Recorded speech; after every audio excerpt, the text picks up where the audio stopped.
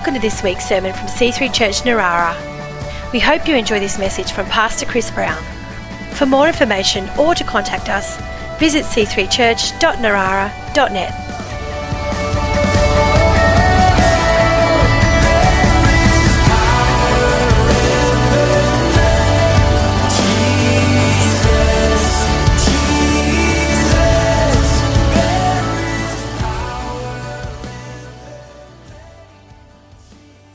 So, I want to talk about relationships before responsibilities. That's the title of the message. Just over 20 years ago, in fact, to be exact, on October the 25th, 1999, in the US, a chartered Learjet had 2 pilots and 4 passengers on board, took off from Orlando in Florida en route to Dallas. And after a while, it was due to take a left turn to head towards Texas, but instead it kept flying northwest. And the air traffic controllers noticed the flight plan wasn't being followed. They called them up. There was no response. Repeated attempts to contact the pilots were met with this deafening silence. And so they actually sent up 5 fighter planes to make visual contact. 2 of them were able to come right alongside the plane within 20 metres or so on either side. But the Air Force pilots were unable to see inside because the windows were all iced over. And the Learjet kept flying on autopilot for 4 hours, over 2,000 kilometres, and it finally crashed into a field and it killed all 6 people on board. The most famous being the professional golfer, Payne Stewart. Some of you may remember this. And it was a bizarre and tragic event that received worldwide attention. And investigations showed that somehow the cabin pressure had suddenly been lost soon after they got going in the flight, and the lack of oxygen suddenly incapacitated everyone and led to the tragedy. You know, if you'd been on the ground that day, somewhere in the Midwest of America, you might have seen that plane flying overhead, and you wouldn't know that there's anything wrong, because it would appear to be like so many other planes, just heading safely, seemingly safely towards its destination. And we often see planes like that just cruising along, maybe with a contrail and just coming in, you know, to Sydney or taking off and flying. The reality, of course, was for that plane that inside that cabin and that cockpit, something was desperately wrong. The plane was headed for disaster. And that can be the case, sadly, with some people's lives. We can be cruising on autopilot, keeping up appearances, flying through the day, but inside things aren't right, and we can appear to have it all together, even as Christians, working hard, smiling, putting on the smile at church. How's it been? Fine. And being nice to people, serving God, busily volunteering in the church, but in the inside, we can be in crisis. We can even be on a collision course to disaster. Or if not that dramatic, at the very least, we can just be on the wrong flight path, just heading in the wrong direction and busily going that way. And the further you go, the further it is to sort of come back to get on track again. And so at the beginning of a new year, a new decade, it's very exciting. There's a lot of things to do in our lives, but rather than just launch into our roles and responsibilities that we've got, it's good to reflect. And perhaps you've already done this, hopefully, over the summer break that you might have had. We do well to consider what's going on inside.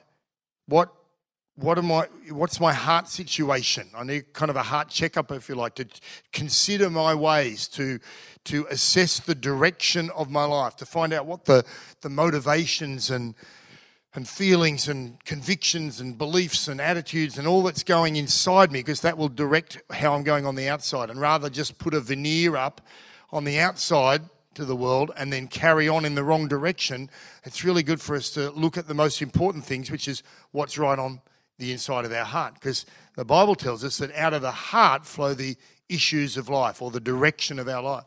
Now, we had some great messages the last couple of weeks. I haven't heard them all, but I know Hudson and Janelle preached about teamwork, and they didn't know that they were going to be sharing on very similar subjects. I'm sure they came across quite differently, different kind of personalities. I liked Hudson's quote at one point. He just said, look, the fact is if you're bored in church, you've only got yourself to blame. And I'm sure Janelle might have brought things across a little more subtly than that, but it's still a good point. And it's exciting to be in a team and to work together and get things done and serve God, but it's no good running hard for God if you're not firstly walking with God, walking in step with God, listening to Him, talking with Him, keeping in touch with Him, keeping in step with Him and where He's going and His pace. It's no good working alongside people if you're not getting along with people. And, we can, if we're not careful, strive, again, to get things done, maybe in the house of God or in our workplace or in the family or in other groups. But if you're not enjoying the journey, as they say, it's not really worth it, because some people are just running on empty. You don't want to go out there just causing friction rather than enjoying fellowship with the people that you're doing life with, and doing it without grace and love and just empathy and appreciation of others. And you miss out then on the best part of life, which is relationships. We've probably all got examples of times where, the best times, if you think of the most enjoyable times in life, it'll be with other people and because of other people. And conversely, probably the worst times in your life, you felt isolated or alone or distant or separated or hurt. Somehow the relationship has been part of the hurt and the pain if it hasn't gone well. And so I want to talk about relationships and just make sure that we understand that they're a priority and a foundation before all the responsibilities that we have in life. It's important that we get things done and we're living, productive, fruitful lives. That's great, but we've got to get our relationships sorted. And of course, number one, we need to think about our relationship with the Lord. Next week, I want to talk more about how we get along with each other and with people, but let's think about our relationship with the Lord. This year I'm reading the Bible. I started a program that goes through the Bible over 2 years. Maybe you've done a Bible in the Year program. I've done that before, and it's great, but I find that I'm just speed reading a little to get through it all in a year. But 2 years is a really cool pace. You can actually consider and understand what you're reading. And what struck me early on when I started reading Genesis, and you may have had this experience, God's pretty amazing, and He's created the universe and all this amazing stuff. But early on, you see that He intends to be in relationship with people, which is kind of cool and amazing because He's got a lot to do. He's invented, and created the universe and star systems and then our amazing planet here with all the intricate ecosystems and flora and fauna, all the amazing animals and the landscapes and features of it all. It's all awesome, but it's clear when you read in Genesis that God's number one creation was mankind, peoplekind, 21st century, humankind. And when you read Genesis 3, it says that God came and would walk in the evening in the Garden of Eden with Adam and Eve. That was His intention. Now, of course, that relationship was marred by sin. And so then God is determined to repair it. So He sends Jesus, His only Son, and we can be forgiven for our sin and restored into that relationship with God. And even before Jesus came, the whole Old Testament is about the relationship that He has. It's pretty up and down, but He has with this chosen people, the people of Israel. And you see this amazing history, and there are insights into people's lives. And invariably, when you read through the Old Testament, anyone who makes a mark in this earth and does something meaningful with their lives had as the foundation of their pursuit of excellence or their endeavours or whatever they did, the foundation, the core of their lives is a relationship with the Lord. And so, for example, let's have a look at Moses. You may know the story. Although we try to assume nothing, because, you've been in church circles for a while, you think, everyone knows the Bible, but we want our church to be open to people of all backgrounds, all walks of life. We don't want to assume. I remember the very first time I had communion in a church, freaked me out, and so I try and remember that and just appreciate it. I had no idea what was going on. We had a dinner once with a young couple. She was just not yet married. She was in our Connect group at the time, and we were kind of matchmaking her with this guy, and they're happily married today. It was awesome, very exciting to see them to get together. But when she was single, she's a brand new Christian, very keen, and she used to come for dinner before we had our Connect group. And she'd sit there and she'd ask all these questions and tell me that.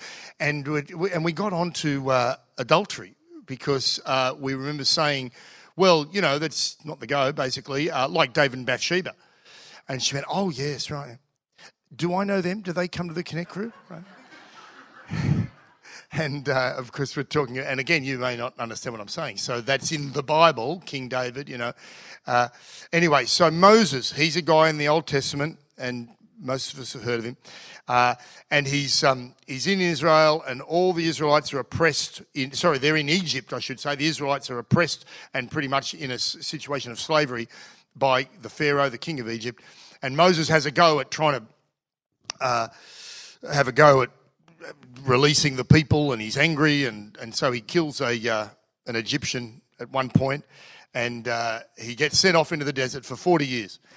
And while he's there, God, at the end of the 40 years, God calls him, and we read about this in Exodus 3. Let's have a look at that. And he's going to be called to lead millions of people out of Egypt from this situation of slavery. And in Exodus 3, verse 10, God's speaking to Moses, and he says, "Go, I'm sending you to Pharaoh, and you must lead my people Israel out of Egypt." But Moses protested to God. Who am I to appear before Pharaoh? Who am I to lead the people of Israel out of Egypt? Now, just stop right there. To be fair, I don't think Moses is particularly rebellious or wrong in saying this, because this is a big gig. And he's had to go before, and he's thought, I'm not the man. I'm not the guy. I'm just being a shepherd now. This is a bit freaky. And so he pushes back, even though God's telling him he should do it. God answers in verse 12, I will be with you. This is a key point that we keep hearing. I will be with you. And this is your sign that I am the one who has sent you. When you have brought the people out of Egypt, you will worship God at this very mountain. Again, I think Moses would be fair enough in saying, God, that doesn't sound like a great sign up front. That's sort of like after the event. Can I have a sign before? If I'm like, you know what I'm saying? Like he says, I'll be with you. And here's the sign. He's like, oh, cool. God's going to smite half of them, or he's going to give me an angel of like with Thor's hammer or some power. And God just says, just do it, and then you can worship me. And I just think Moses is struggling. So he protests again. He goes, look, if I go to the people of Israel, he hasn't even got to Pharaoh now. He's thinking, I've got to go to the people of Israel and tell them, the God of your ancestors has sent me to you. They'll say, well, what's his name? And what should I tell them then? He's like, where's my credibility? And so God doesn't help him again. He says, God replies, I am who I am. Say this to the people of Israel. I am has sent me to you. And I can really relate. Moses, he's really not satisfied, And when you read on, you find God that says, look, the Israelites will accept you as their leader, and then you're going to go to Pharaoh, and you're going to ask Pharaoh's permission to go and worship out in the wilderness, and you're going to take all the people, and you're not going to come back. And Moses protests again. And so God then does give Moses some miraculous powers. He says, all right, throw your staff down, and turns into a snake, and then goes back to a staff. Moses thinks, this is helpful. I could work with this. All right, now put your hand in here. It's leprous. Now it's okay. All right, that's going to impress him. And then you're going to turn water into blood. And all right, but he's still not convinced. He's still thinking, no, it's not enough. So he protests. And then so Moses' next excuse is, I'm not good with words, which is probably not true. He was brought up very well in Pharaoh's family, and he's really clutching at straws now. I can't talk, And God says, well, listen, who made your mouth? God reminds him, most importantly, that he'll go with him. Again, he reiterates, I will be with you. Still isn't enough for Moses. Finally, Moses just has run out of excuses and he pleads. He says, God, please just send someone else. I go, oh, look, okay. I know, you're very clever. You've answered all my objections. Can you just choose someone else? Can we just leave it at that? I'm just not the guy, because it's a huge, intimidating task. God's angry with that, interestingly, because when God chooses someone and God chooses you to do something and God's got his call on you, who are you to argue? He knows better. He knows he's going to make it work. We can't see it. We don't need to see it, and it frustrates him, and then it frustrates God, more importantly. And so he's angry with Moses, and he says, all right, fine, you can have Aaron as your companion, your brother. Take him along. But the main point of confidence that God wants Moses to have is the presence of God, is the fact, I will be with you. That's all you need. That's all you need to know, all you need to have. And several times throughout the whole passage, God is basically saying that, I will go with you. And several times Moses keeps coming back with, thanks, but can I have a sign? Can you send someone else? Basically, he's not confident in knowing that God is with him because he doesn't know God well enough. He's just aware of God. God's out there. God's kind of doing his thing. I'm doing my thing, but there's no connection. There's no relationship. And that's the friction that you see in this interchange. But fast forward to Mount Sinai, and scholars tell us that this may only be 1 or 2 years down the track, but a lot has happened in the meantime. Because Moses has led the people out of Egypt. He's grown up. He's confronted Pharaoh a number of times, and now they're out and they're in the wilderness, and now he's gone up on the mountain and he's encountering God. He's in the presence of God, and he's receiving the 10 Commandments. And so we're down into Exodus 32-ish now. And of course, you may know the story. Moses in the presence of God, up on the mountain. The opposite's happening down at the bottom of the mountain. People being as they are, being fickle and impatient, they've said, gee, Moses has been gone for a long time. Maybe this isn't right. This isn't working out. So what do? They get their gold together. They go to Moses' offsider and says, let's make another god. So they melt it down, they make a golden calf, and they start worshipping it and dancing around saying, this is the God that took us out of Egypt. And it's, not surprisingly, not impressing the one true God who really did take them out of Egypt. And so he wants to wipe them all out. And God tells Moses, he says, right, I'm done with them, I'll wipe them out, and trust me, I've done it before. A la Noah's time. Moses incredibly steps in. In fact, God says to Moses, I'll wipe them out, but don't worry, I'm still going to make a great nation out of you because you're okay. Moses says, no, please don't do that. And there's an incredible verse in Exodus 32:14 where it says God changes his mind. So there's a conundrum and a point of conversation for theologians about predestination and God's sovereignty and God. But Moses has now got to this place where he can engage with God to change his mind and hold back his wrath, if you're from America, to wipe out this whole bunch of people. And so God says, all right, go. You can go to the promised land. I'll send an angel to lead you. So, previously they've had the pillar of fire at night and the pillar of cloud by day. No mention of that. God says, I'll just send an angel.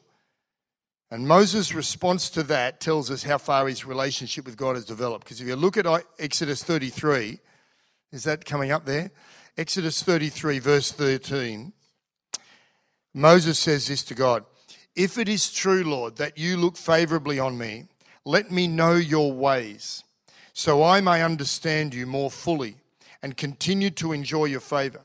And remember that this nation is your very own people. And the Lord replied, I will personally go with you, Moses, and I will give you rest. Everything will be fine for you. And then Moses said, if you don't personally go with us, don't make us leave this place. How will anyone know that you look favourably on me and your people, if you don't go with us? For your presence among us sets your people and me apart from all other people on the earth.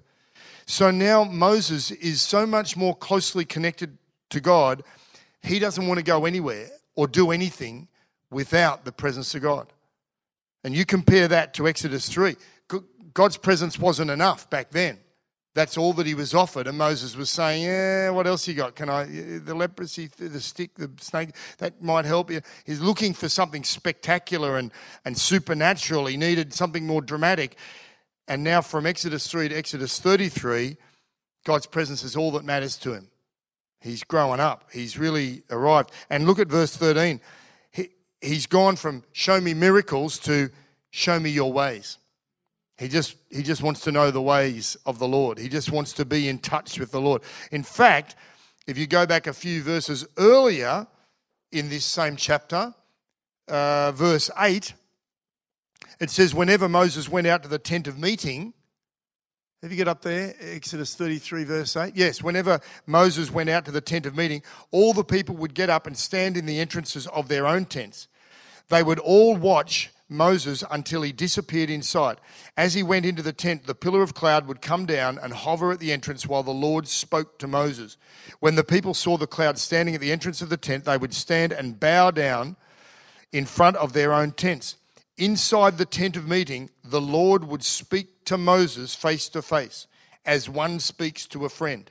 Afterward, Moses would return to the camps, but the young man who assisted him, Joshua, son of Nun, would remain behind in the tent of meeting. Did you see that? Verse 11. God would speak to Moses face to face as one speaks to a friend. Wow. That's quite special and powerful, and the core foundational essence of what Moses did and how he could do it. And he had arrived to realize this is the most important thing. It's this relationship of God that I've got with God, and that's the foundation of what I'll do for the Lord. And you know, you read through the Old Testament, there's so many other examples like that where, like David, little scrawny kid, slays Goliath, ends up becoming king of Israel, all because not of his natural prowess as a warrior or a brilliant politician or tall in stature. It was all about his close relationship with the Lord, which we get to read about through many of his Psalms. And then you got Samson. You know, Samson often pictured as this muscle-bound gym junkie, but I'm convinced there's nothing in the Bible that gives any evidence of him being naturally a big guy, because it said the Spirit of the Lord would come mightily upon him, and then he'd be strong. So I reckon he was just a regular dude, maybe even a skinny-looking dude, who knows, but just a normal-looking guy, and the strength wasn't in the long hair. The long hair just represented the covenant relationship that he had with God, and the Spirit of God would come upon him. And Joshua, we just read about, the successor to Moses, he ends up taking the people into the promised land, having a number of successful military campaigns to take the land, very committed to God, and that's the basis. Because we read, even from a young age, you could see he lingered around the tent where Moses was meeting with God. He loved the presence of God. Now, you fast forward to today, in the New Testament era, you know, we have an incredible opportunity to walk closely with God because Jesus has come, cleanses us from sin. We have him living inside us through the Holy Spirit. So God is really just not out there. He is really in here if we want him to, if we tune in and listen. And if we look at John 15, you can see this amazing passage. Jesus is talking to his disciples, and he says in verse 4, remain in me, or abide in me, traditional translations would say, and I'll remain in you. For a branch cannot produce fruit if it's severed from the vine, and you cannot be fruitful unless you remain in me. Yes, I'm the vine, you are the branches. Those who remain in me and I in them will produce much fruit. For apart from me, you can do nothing. I love that last statement. Something in us says, well, I don't know about that, Lord. I do quite a few things, actually. Watch this. I can build a business. I can, I can go fishing. I'm pretty good at this. I'm a good sailor, fisherman, run my own business. Got a big truck. Mack truck. I can drive a Mack. Hand up here if you can drive a Mack truck. Hand up if you own a Mack truck. Oh, well, there you go. Okay. I saw another hand going up there. It's a little Tonka one, isn't it? But, we can all do things. Jesus said, nothing. Oh, well, I don't know. I just love that. He doesn't say what you do won't be of much consequence in light of all how glorious God is, but you're okay. He says, no, it's a waste of time. Total waste of time apart from him. And we all want to lead a fruitful life. We want to produce something. We want to enjoy blessing and abundance and make a difference and all that. And that life flows from abiding in the vine, from remaining and connecting and being in close relationship with the Lord Jesus, the true vine, the source of life, without whom we shrivel up and die on the inside. You cut a tree, you cut the branch off the tree, it looks absolutely green and healthy initially, but it doesn't take long before it's dead. And that's exactly what's going on when we're cut off from the vine.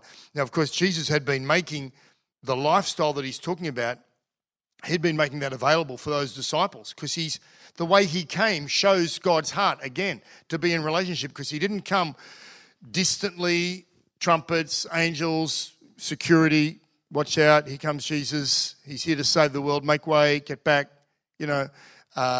paparazzi all, pushing him back. He's just scuffing around in the dusty streets with these raggedy fishermen. Incredible. And he hangs out with them, does life with them, as they say. But of course, for us, we're not physically in touch the way they were, but we still have the opportunity to tune our spirits in, to be aware there's a whole spiritual side of life. And we can connect with the Lord and be in relationship with him, just as he promises there. And to be abiding in the vine, connected to the vine. And in fact, in that same passage that John recorded a few verses later, look at verse 15. He's got these amazing words of promise. Jesus said, I no longer call you slaves or servants because a master doesn't confide in his slaves. Now you are my friends, since I have told you everything the Father told me.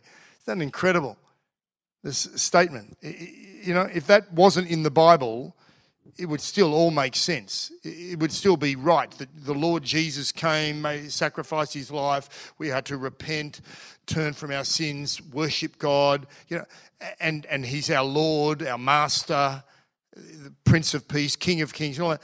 But that promise just stands out as talk about going to the next level. The Lord says, yeah, I've done all that, but I will be your friend. I will be so close to you, you can hear my heart. I will share things with you.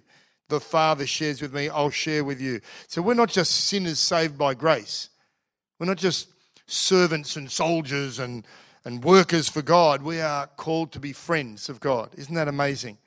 And again, spoken to the first disciples, but intended for anyone who wants to be a disciple and intends to be and chooses to walk in life as a disciple of Jesus. So this year, my encouragement is in your career, in your studies, in your family, in your service for God, whatever you do, to get your priorities right and to start with your relationship with the Lord, with a strong devotional life and habit to keep walking and talking with the Lord, because our work for God has to be based and flowing out of our walk with God. And there's plenty of work to be done. We in his house, there's always something for us all to be involved in, and we'll talk more about that as we get into the year.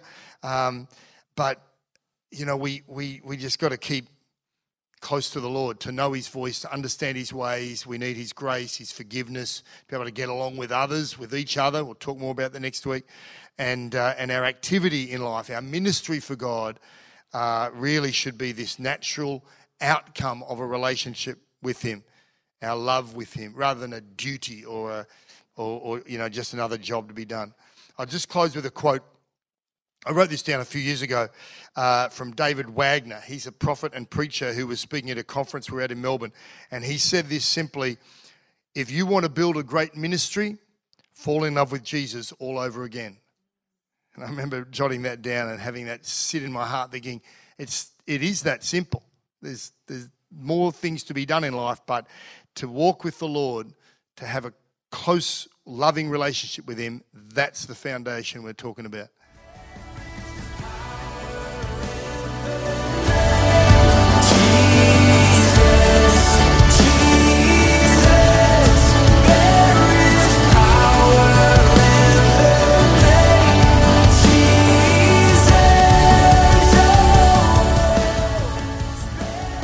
We hope you've enjoyed this week's sermon. For more information or to contact us, visit c3church.narara.net.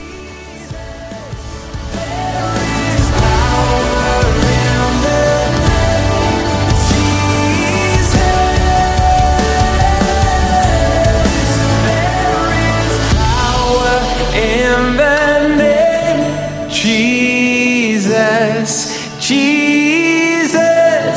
there is power in the name Jesus.